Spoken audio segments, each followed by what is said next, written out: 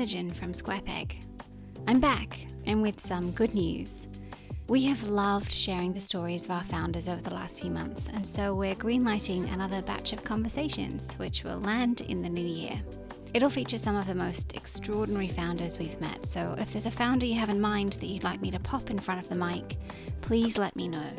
In fact, besides today's episode, I have one more cracker up my sleeve for you this year, and I can confidently say it will change the way you think about something pretty fundamental in your life. So if you haven't already, tap subscribe. But on to today's episode, which is going to be an unusual one because something big just happened for us at SquarePeg. As many of you know, our purpose is to empower the exceptional. It's a concept that we hold ourselves to in a really deliberate and considered way, and one that we apply to all facets of our business as a venture firm, whether that's how we team as colleagues, or work with founders, or engage our investors.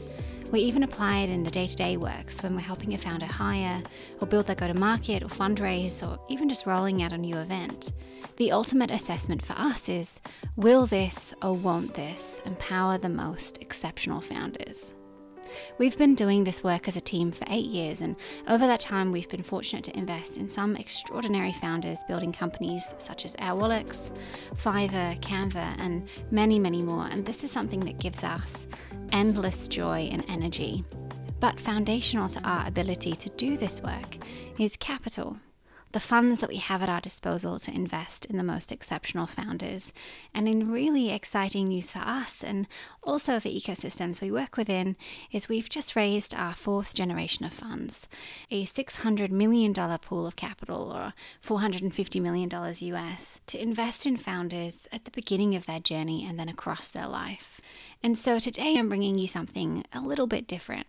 It's a conversation with my wonderful colleagues. Because while on this podcast, we've spent a long time talking with founders who've built companies within our investment focus areas of Australia and New Zealand, Israel, and Southeast Asia, why we chose to build a global fund with local teams in these regions. And admittedly, it's a pretty unusual investment strategy. Across the board, the first questions we get when we explain where we invest is why? And so if you're a curious soul who wants to understand more about what makes these regions so vibrant, today you'll meet Leela Lee, our head of distribution, Paul Bassett, Dan Krasnostein, and Tushar Roy, partners for each region. I'm going to start with Tushar, one of our partners in Singapore. Tushar led investments recently into companies such as Stashaway, Q-Control, Amber, and Finexcel. He's going to give us the 101 on the Southeast Asian region. So Southeast Asia as a region is defined by tremendous economic growth over the past few years.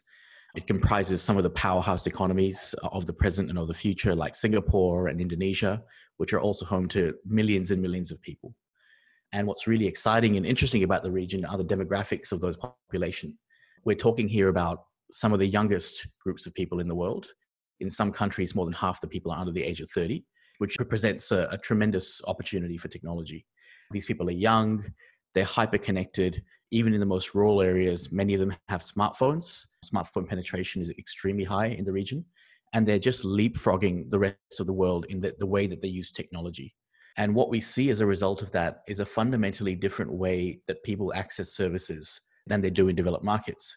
So I'll give you some examples. In the region, the ride-hailing app of choice, one of the leading ride-hailing apps, Grab, is not just the equivalent of Uber in developed markets, but it's also your digital wallet.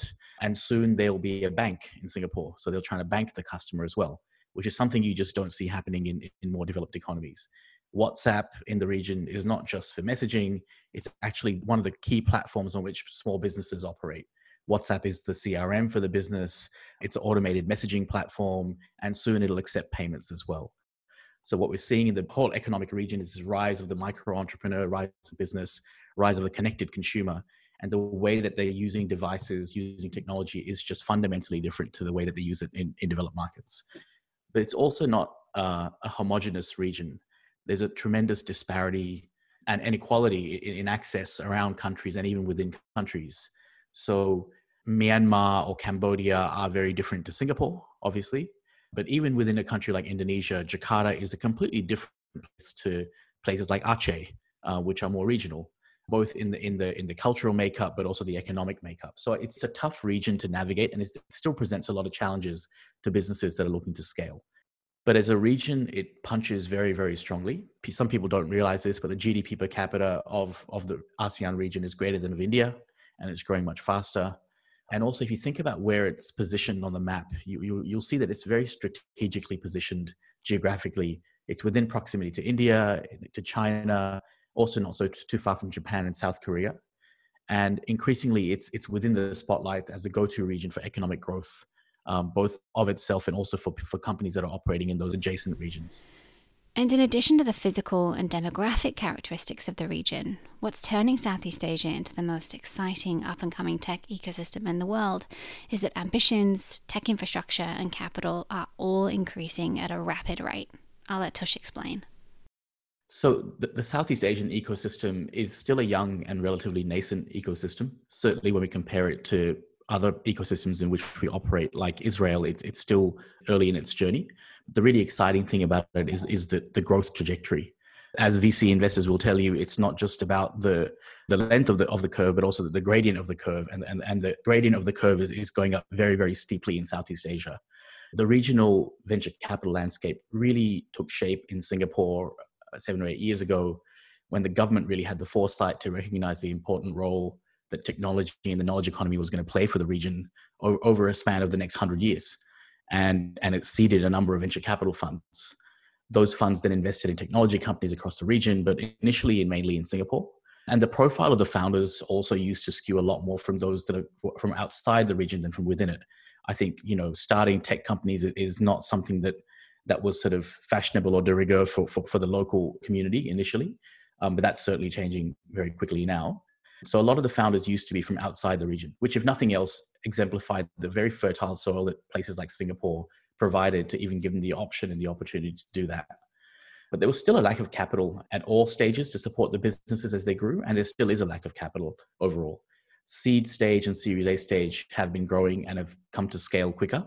Later stage funding, Series B and beyond, lacked scale over the last few years and still continues to lack scale.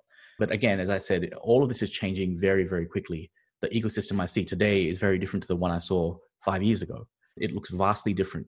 The sheer variety of funds is one example. Early on, it was a few funds mainly domiciled in Singapore and operating regionally. Now we have this amazing tapestry of funds that are built within economies for those economies. So Indonesia-focused funds, Vietnam-focused funds.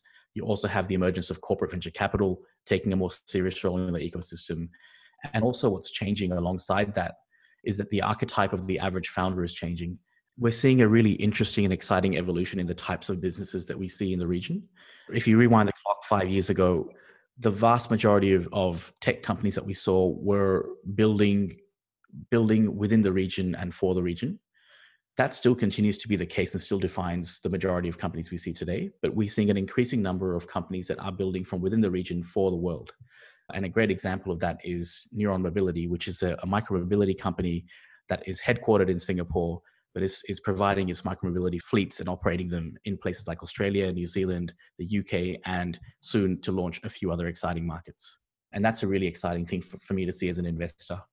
Any vibrant tech ecosystem has virtuous loops. And like the economies in which these loops are forming very, very quickly and faster than in many other regions. What I mean by that is in most of the developed tech ecosystems in the world, you have this loop where you have successful tech entrepreneurs and scale tech companies that have sort of been a beacon to others to do what's been done. Atlassian's a great example in Australia. There's many examples in the US and many examples in Israel. And people from those companies then leave those companies and start other businesses. And talent from those companies spins out of those companies to start businesses. And that pump, if you can prime it with some venture capital, really causes the growth of those ecosystems and the economies. And what we're seeing now in Southeast Asia is the first turn of that loop, as people spin out of really scaled tech companies like Grab and C Group to start their own businesses, having learned how to scale companies within these other companies. So that's what we're now seeing are many more of these companies taking shape in the region. And that's really, really exciting. And certainly the other major change is that the major tech conglomerates have now well and truly arrived. So Ant Financial is setting up base in Singapore. ByteDance has an HQ in Singapore. And what that's leading to is just a greater focus on technology and technology businesses as viable career paths for young people. But it's also causing a war on talent. These companies are built and won, and the battle is won on talent. And that war is certainly heating up in the region.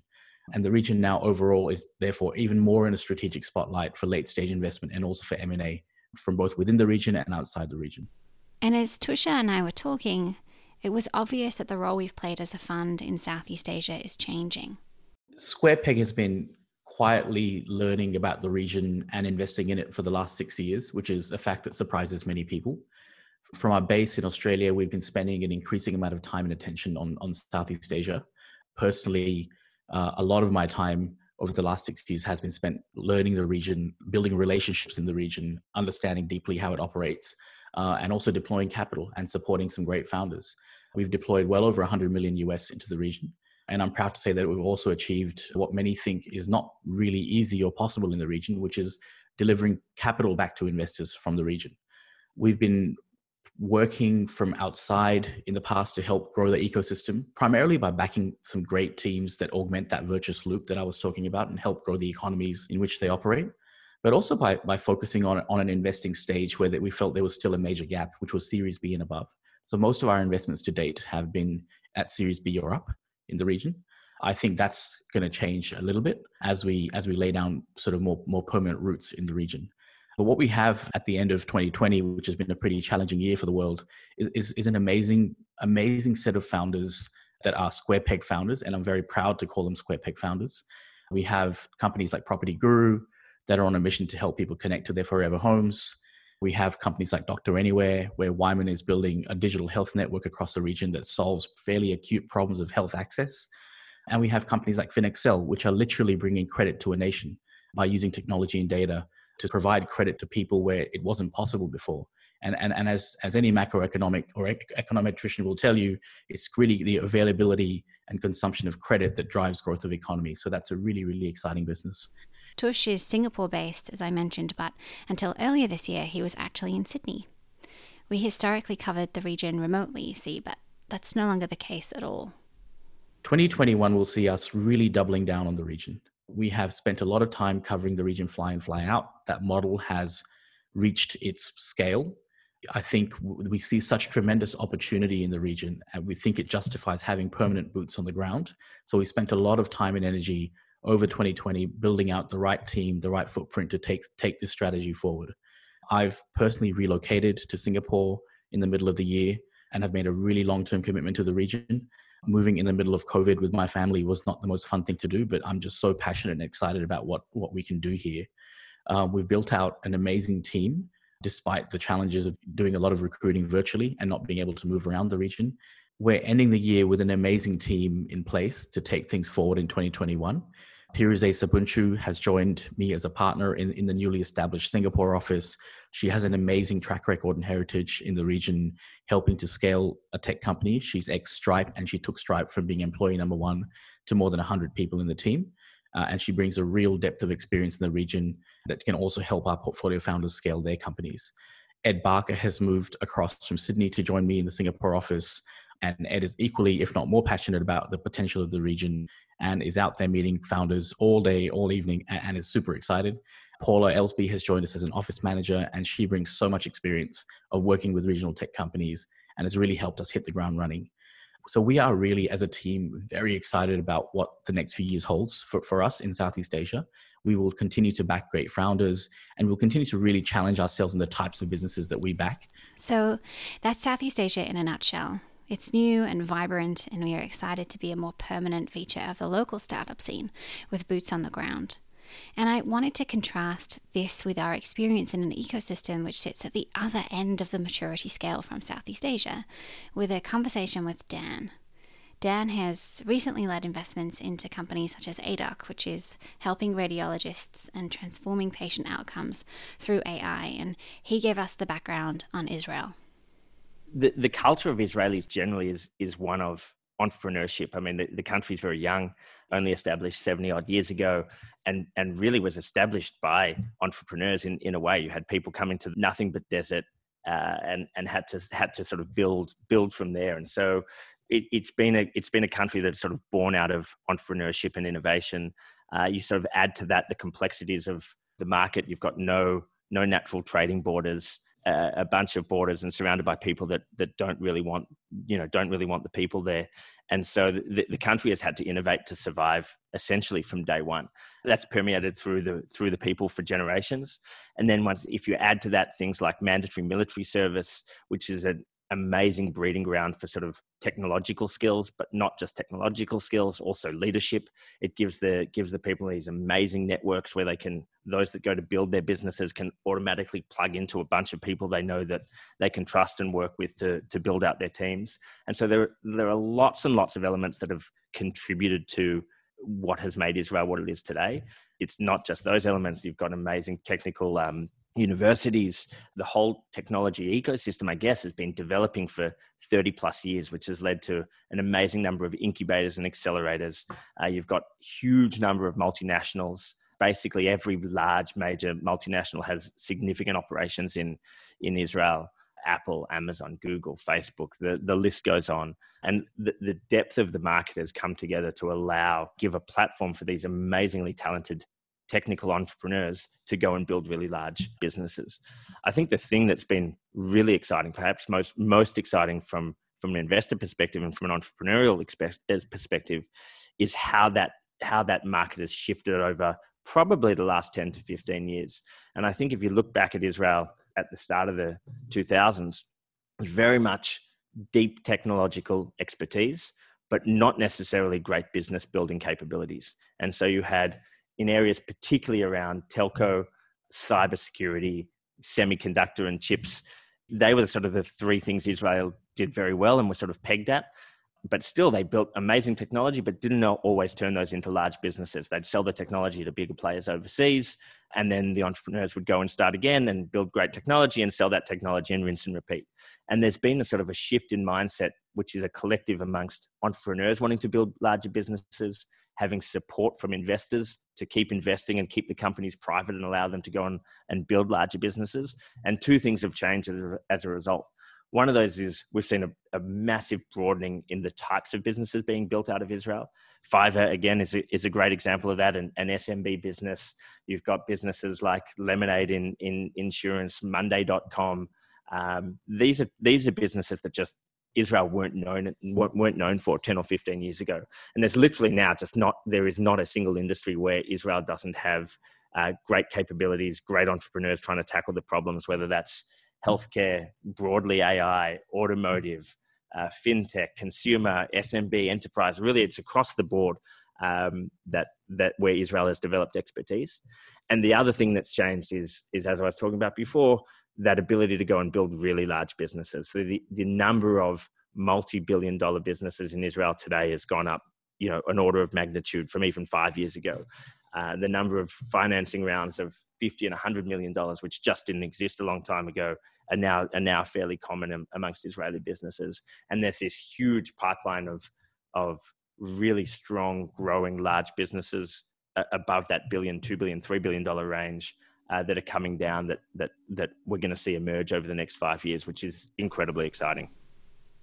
And it was into this magical environment that we stepped over 6 years ago when Dan and his family moved over to start the Tel Aviv office. The Tel Aviv office, by the way, is on beautiful Rothschild Avenue in downtown Tel Aviv. And if you're in the neighborhood, I recommend popping in. We have the world's best balcony. We started talking about investing in Israel in 2014. And really at a high level, there were sort of two driving factors for that. One was this incredibly large and exciting ecosystem of entrepreneurs building really world-class technologies and turning them into world-leading businesses. And we wanted to see, how we could get access to that. And the second part was believing that we could carve out a position for ourselves where we were a meaningful part of that ecosystem, which was a combination of the capital we brought to the table, the ability to invest across multiple stages, and the skill set and broad skill set of the team. And so I think if you sort of touch on the first one, which is sort of the size of the opportunity in Israel, it's often misunderstood just how large the Israeli tech ecosystem is on an absolute basis, but then particularly on a relative basis and how important it is to the Israeli economy at large. is really quite staggering. So just some sort of very high level numbers. The average amount invested into Israeli tech businesses is somewhere around 8, 9, 10, 11, 12 billion dollars a year. On a per capita basis, that is daylights ahead of just about every other country in the world. Most startups per capita in the world, most amount of expenditure on R&D per capita in the world. I think last year, 2019, was a record year for the number of exits in Israel, something around $20 billion of exits. So it's this incredibly large business on an absolute scale, as I mentioned. But then if you think about the importance to the Israeli economy, you've got roughly or a little over 50% of the exports, of Israeli exports, are from high tech and life sciences. You've got 10% of the workforce employed in high tech, and that contributes to about 15% of GDP. So you just can't underestimate how important it is to everyone. Everyone in the country knows about what's going on in the tech ecosystem, who's building what businesses, who's raised money, who's exiting, who's IPOing. And so you've got this incredibly exciting ecosystem to be part of. And I think the second part where we said, we can land there and be a large part of the market was probably based on a few things. When we arrived, which was 6 years ago, I would say there was a very, very large angel and seed network, maybe a few players doing Series A, and not a lot of investors sort of doing A+ and B rounds or the growth rounds. And at the time we were doing a lot of A and B round investing. And so it's sort of our hypothesis was we can land here, we can write decent sized checks, we can support the angel and seed investors that exist in the market, be very good partners for them, and support their companies as they grow without those companies having to look to offshore capital. And I would say, by and large, a number of our hypotheses are sort of proven to be correct. One is just the size of the market. That's sort of undoubtedly true. And the second is that we could become a large part of that ecosystem. So if I look back on our 6 years so far in Israel, it's been really successful for us. Over that time, we've invested over $170 million into 12 or 13 portfolio companies. And so that sort of makes us quite a significant player in the market. Some of those portfolio companies include Fiverr, which is a marketplace for digital services. That business we first invested in 2015. They went public last year, and today, are valued at north of $7 billion. So it's been an incredible success, not just in the Israeli ecosystem, but on a global scale, a really sort of globally relevant and important business.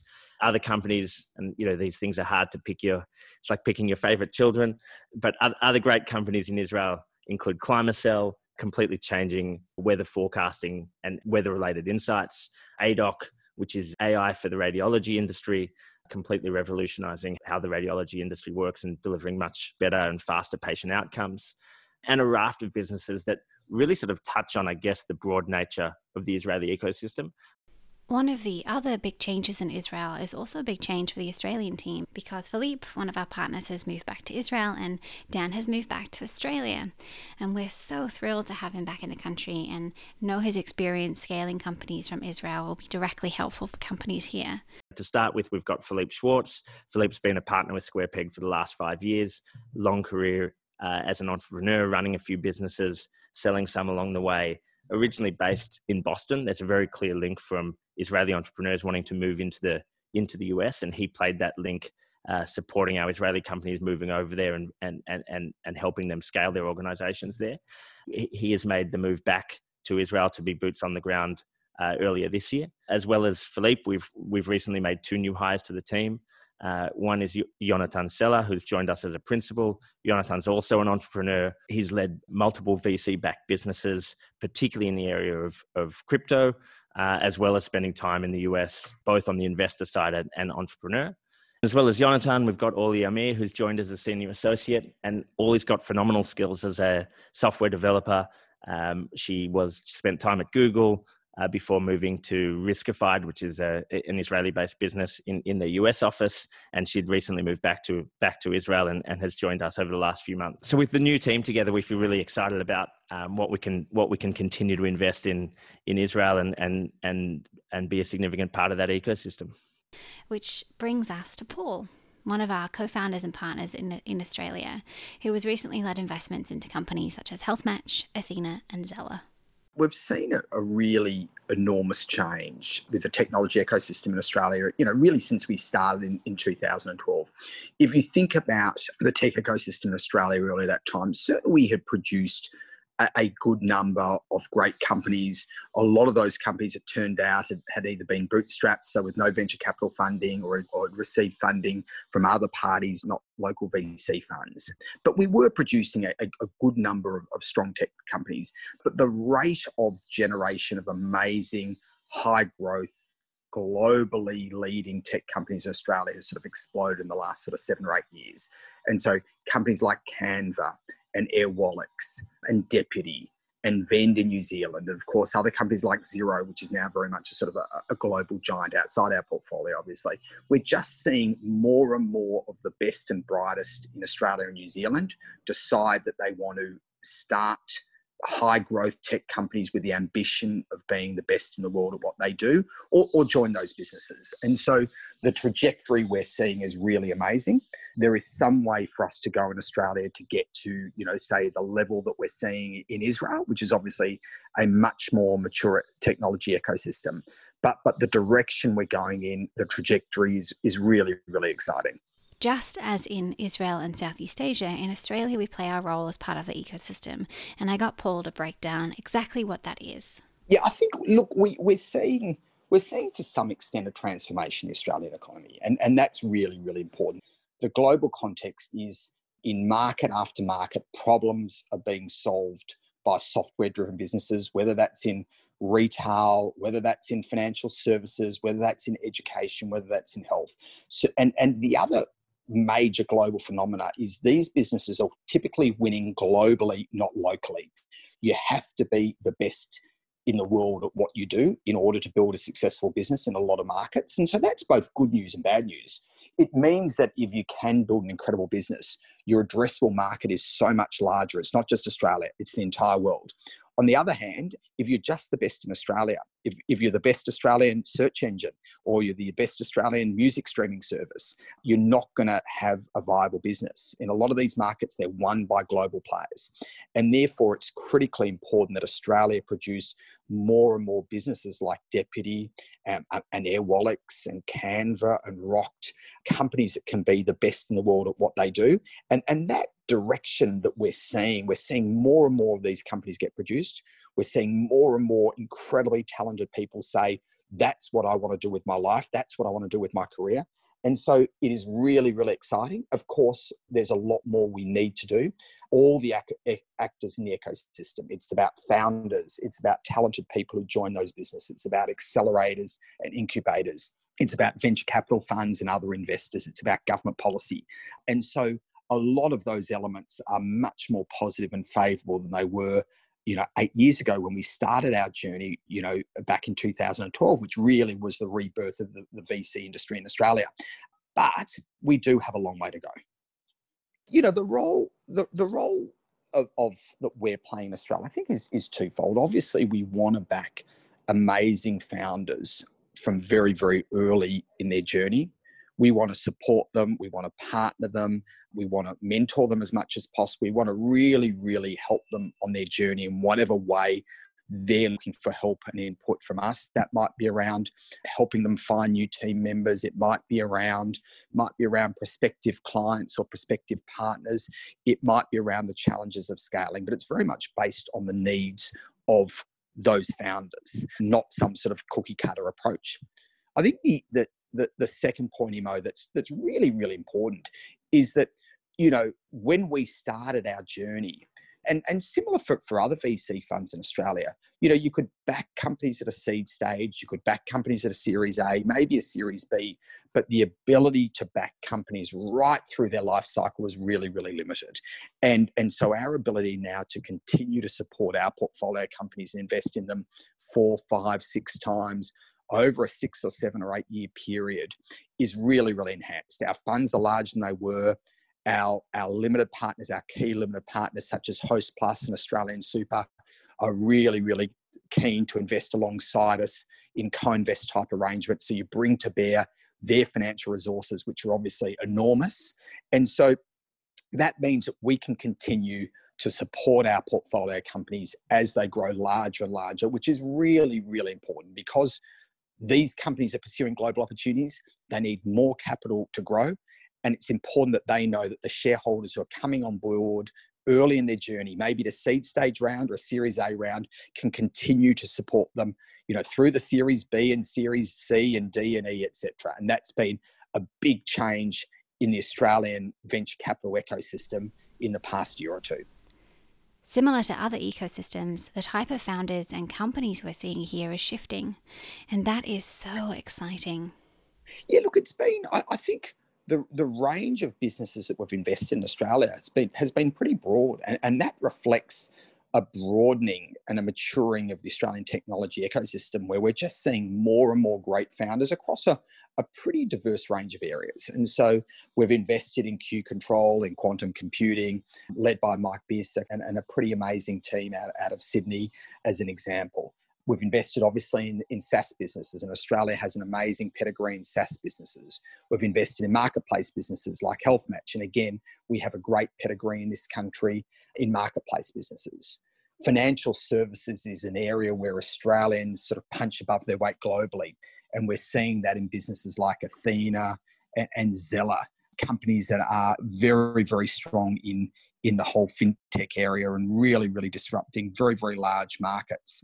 In healthcare is another area we're very focused. Education is another area where Australia is, a really, really large player globally. And so we are seeing more and more great companies across a whole range of different markets. And those map, pretty well to the areas where as a team we have, experience and background as founders and operators. And that really enhances our ability to work with and support those teams. And just as things are shifting in their ecosystem in Australia, so too have they been shifting at Square Peg. 2020 has been, in a lot of respects, the most important year since we started in 2012. And that's been for two broad reasons. One is we've really validated the faith of our investors by returning, a large amount of capital to our investors. We've now returned close to 600 million Australian dollars to our investors, which is great validation of the faith and confidence they showed in us.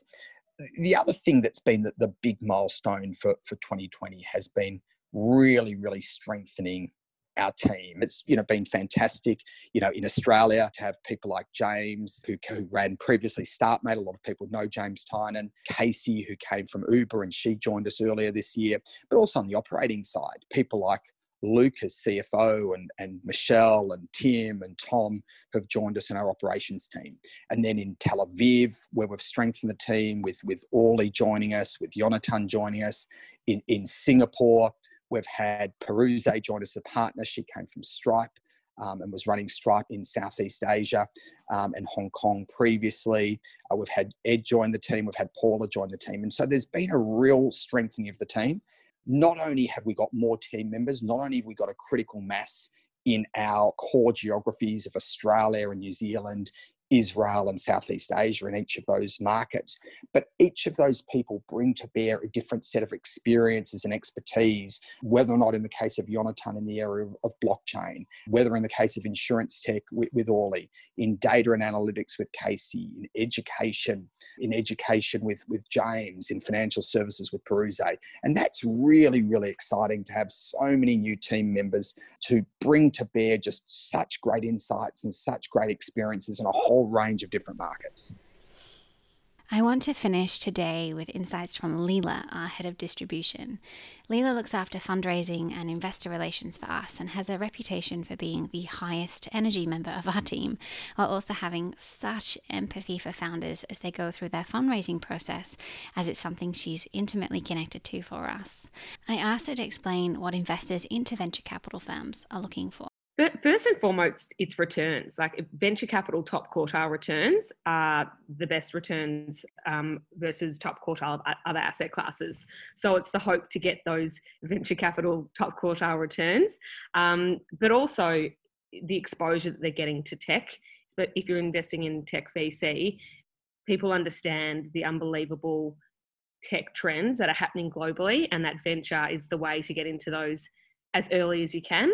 And so they view this as like a really great exposure to get that early stage tech into their portfolios. And then the other point is it's quite uncorrelated to other asset classes. So most people have listed equities as the dominant risk factor in their portfolios, and venture capital is actually shown to be slightly negatively correlated to listed equities. So it's that, uncorrelated exposure, which they also like. And finally, it's, people that are looking at their portfolios, they're seeing a lot of big incumbents that are low growth or being disrupted. And so they view venture as somewhat of a hedge against the low growth or the disruption that they're facing in other parts of their portfolio. There's a few really key things, but I think the one that is similar to what we look for in founding teams and that they look for in venture managers is the team. Who's the team behind the name? And understanding how they work and their philosophy for investments and their investment process and their networks. So that's really, really crucial for them to get to know us as a team. The other thing is returns, track record. How have you performed? We've now built a really strong track record with longevity, having just raised our 4th generation of funds. So we're proving out our goal of trying to be a multi-generational venture capital firm. And they look at our track record and they can see now that we're top quartile across our portfolio. And I'd say we were chatting the other day, just looking back, how grateful we are to our early investors in Square Peg who backed us when there was no or limited track record, and it was just on the team and just on the story. And we're so happy now to be delivering them really, really good returns. But building trusted relationships takes time, and we thought it would be helpful for other VCs and founders to hear what that relationship building looks like in practice for us. If I talk about the institutional investors that have joined us for the first time in this fundraise, almost all of them I've been speaking to since I joined Square Peg a little over 3 years ago. And some of them the team have been speaking to before I joined. So these are really long-term relationships that we need to build. And in terms of like who we're speaking to like their heads of private equity, their private equity team, because usually venture capital fits into their private equity portfolio. We're then speaking to their chief investment officer, who the heads of private equity report into. You're then figuring out, does their CEO need to be involved? Does their board need to be involved? What can we do to help educate on the asset class? Because to most institutional investors in Australia, venture capital is still pretty new, or they may have invested 10, 20 years ago and maybe not had a great experience. So it's whether or not they want to get back into it. And so it's educating on, firstly, venture as an asset class. So the points we talked about on they're looking for returns and low correlation. And then it's us. And so the education piece on team, but also our regions. So that's why we did a trip. We've done now 2 trips to Israel, because Israel is so unique for, Aussie investors trying to really understand the sophistication of the market that we see over there. And there's just no better way to do it than getting there on the ground. And we've done a couple of tours with the Host Plus board and then with a bunch of our other investors. And you go and you see everyone in the ecosystem. It's the universities, it's the government agencies, it's incubators, it's startups, it's the multinational corporates like Google and Microsoft that have big presence there. And that helps bring to life for people just how much Israel is focused on tech, and that all the best and the brightest go into tech. And so it's one thing for us to say that to investors, that's another thing for them to see it. We did a similar thing in Australia. Last year, we took a bunch of investors on an Aussie tech tour because we wanted to show them the same thing as what we're seeing. We're seeing this huge velocity of people starting to join tech, or they've been in more mature tech businesses in Australia and are going to some of the earlier stage ones, and just trying to show them like the vibrancy that we see and how much we think it's a great opportunity set. I think it's better conveyed sometimes actually just getting them to hear it from the horse's mouth rather than just us. So we've tried to think creatively because it's not straightforward. People think there's heaps of funding pouring into venture capital, but the reality is Australia is still behind on a venture capital funds per capita or per GDP versus most other OECD nations. And so, yes, it's increasing, but it's off a low base, and we can definitely do with more. And so a lot of my role is not just dealing with our existing investors, it's trying to educate the broader market. This is venture capital, but this is venture capital in our regions, and this is why we're excited about it in our regions. And it's picking who are the right people at those organisations to have those conversations with, and who needs to be brought on the journey, because it's no cookie cutter method. Like what works for one super fund isn't necessarily what's going to work for another. So it's really getting to know the people and what they require. Speaking of who our investors are and what they require, Leela wanted to share the news on who's invested in the new funds. In terms of who our investors are, it's our team. We all commit to the fund. We commit to all of our funds. It gives us great alignment with our investors and also the founders that we're investing in. Next is a bunch of tech founders who are looking to give back to the next generation of tech winners. And then we've got a group of institutional investors. So Hostplus have been really long-term investor of ours. We're very fortunate to have them. We've got a great relationship. We've also got Australian Super who have invested in this fundraise, which is terrific. Rock Partners, who are the advisor to a bunch of institutional investors, have come on board. And then we've got a couple of others, including corporates. CBA, which is terrific. And then the vast number of our investors is actually a big group of family offices, university endowments, and individuals that we know through personal or advisory networks. I couldn't finish Leela's segment without mentioning that just a week after closing the fund and a day after recording this conversation, Leela had her first child, Mackenzie, and we are so thrilled for her and Chris and send them our biggest congratulations and love. No fundraising process is simple, but being heavily pregnant adds a whole new dimension to the time frame, and talk about a hard deadline. So that's it for our conversation with Leela, Paul, Dan and Tush. Thanks for tuning in to hear this special episode of the series. We'll catch you soon.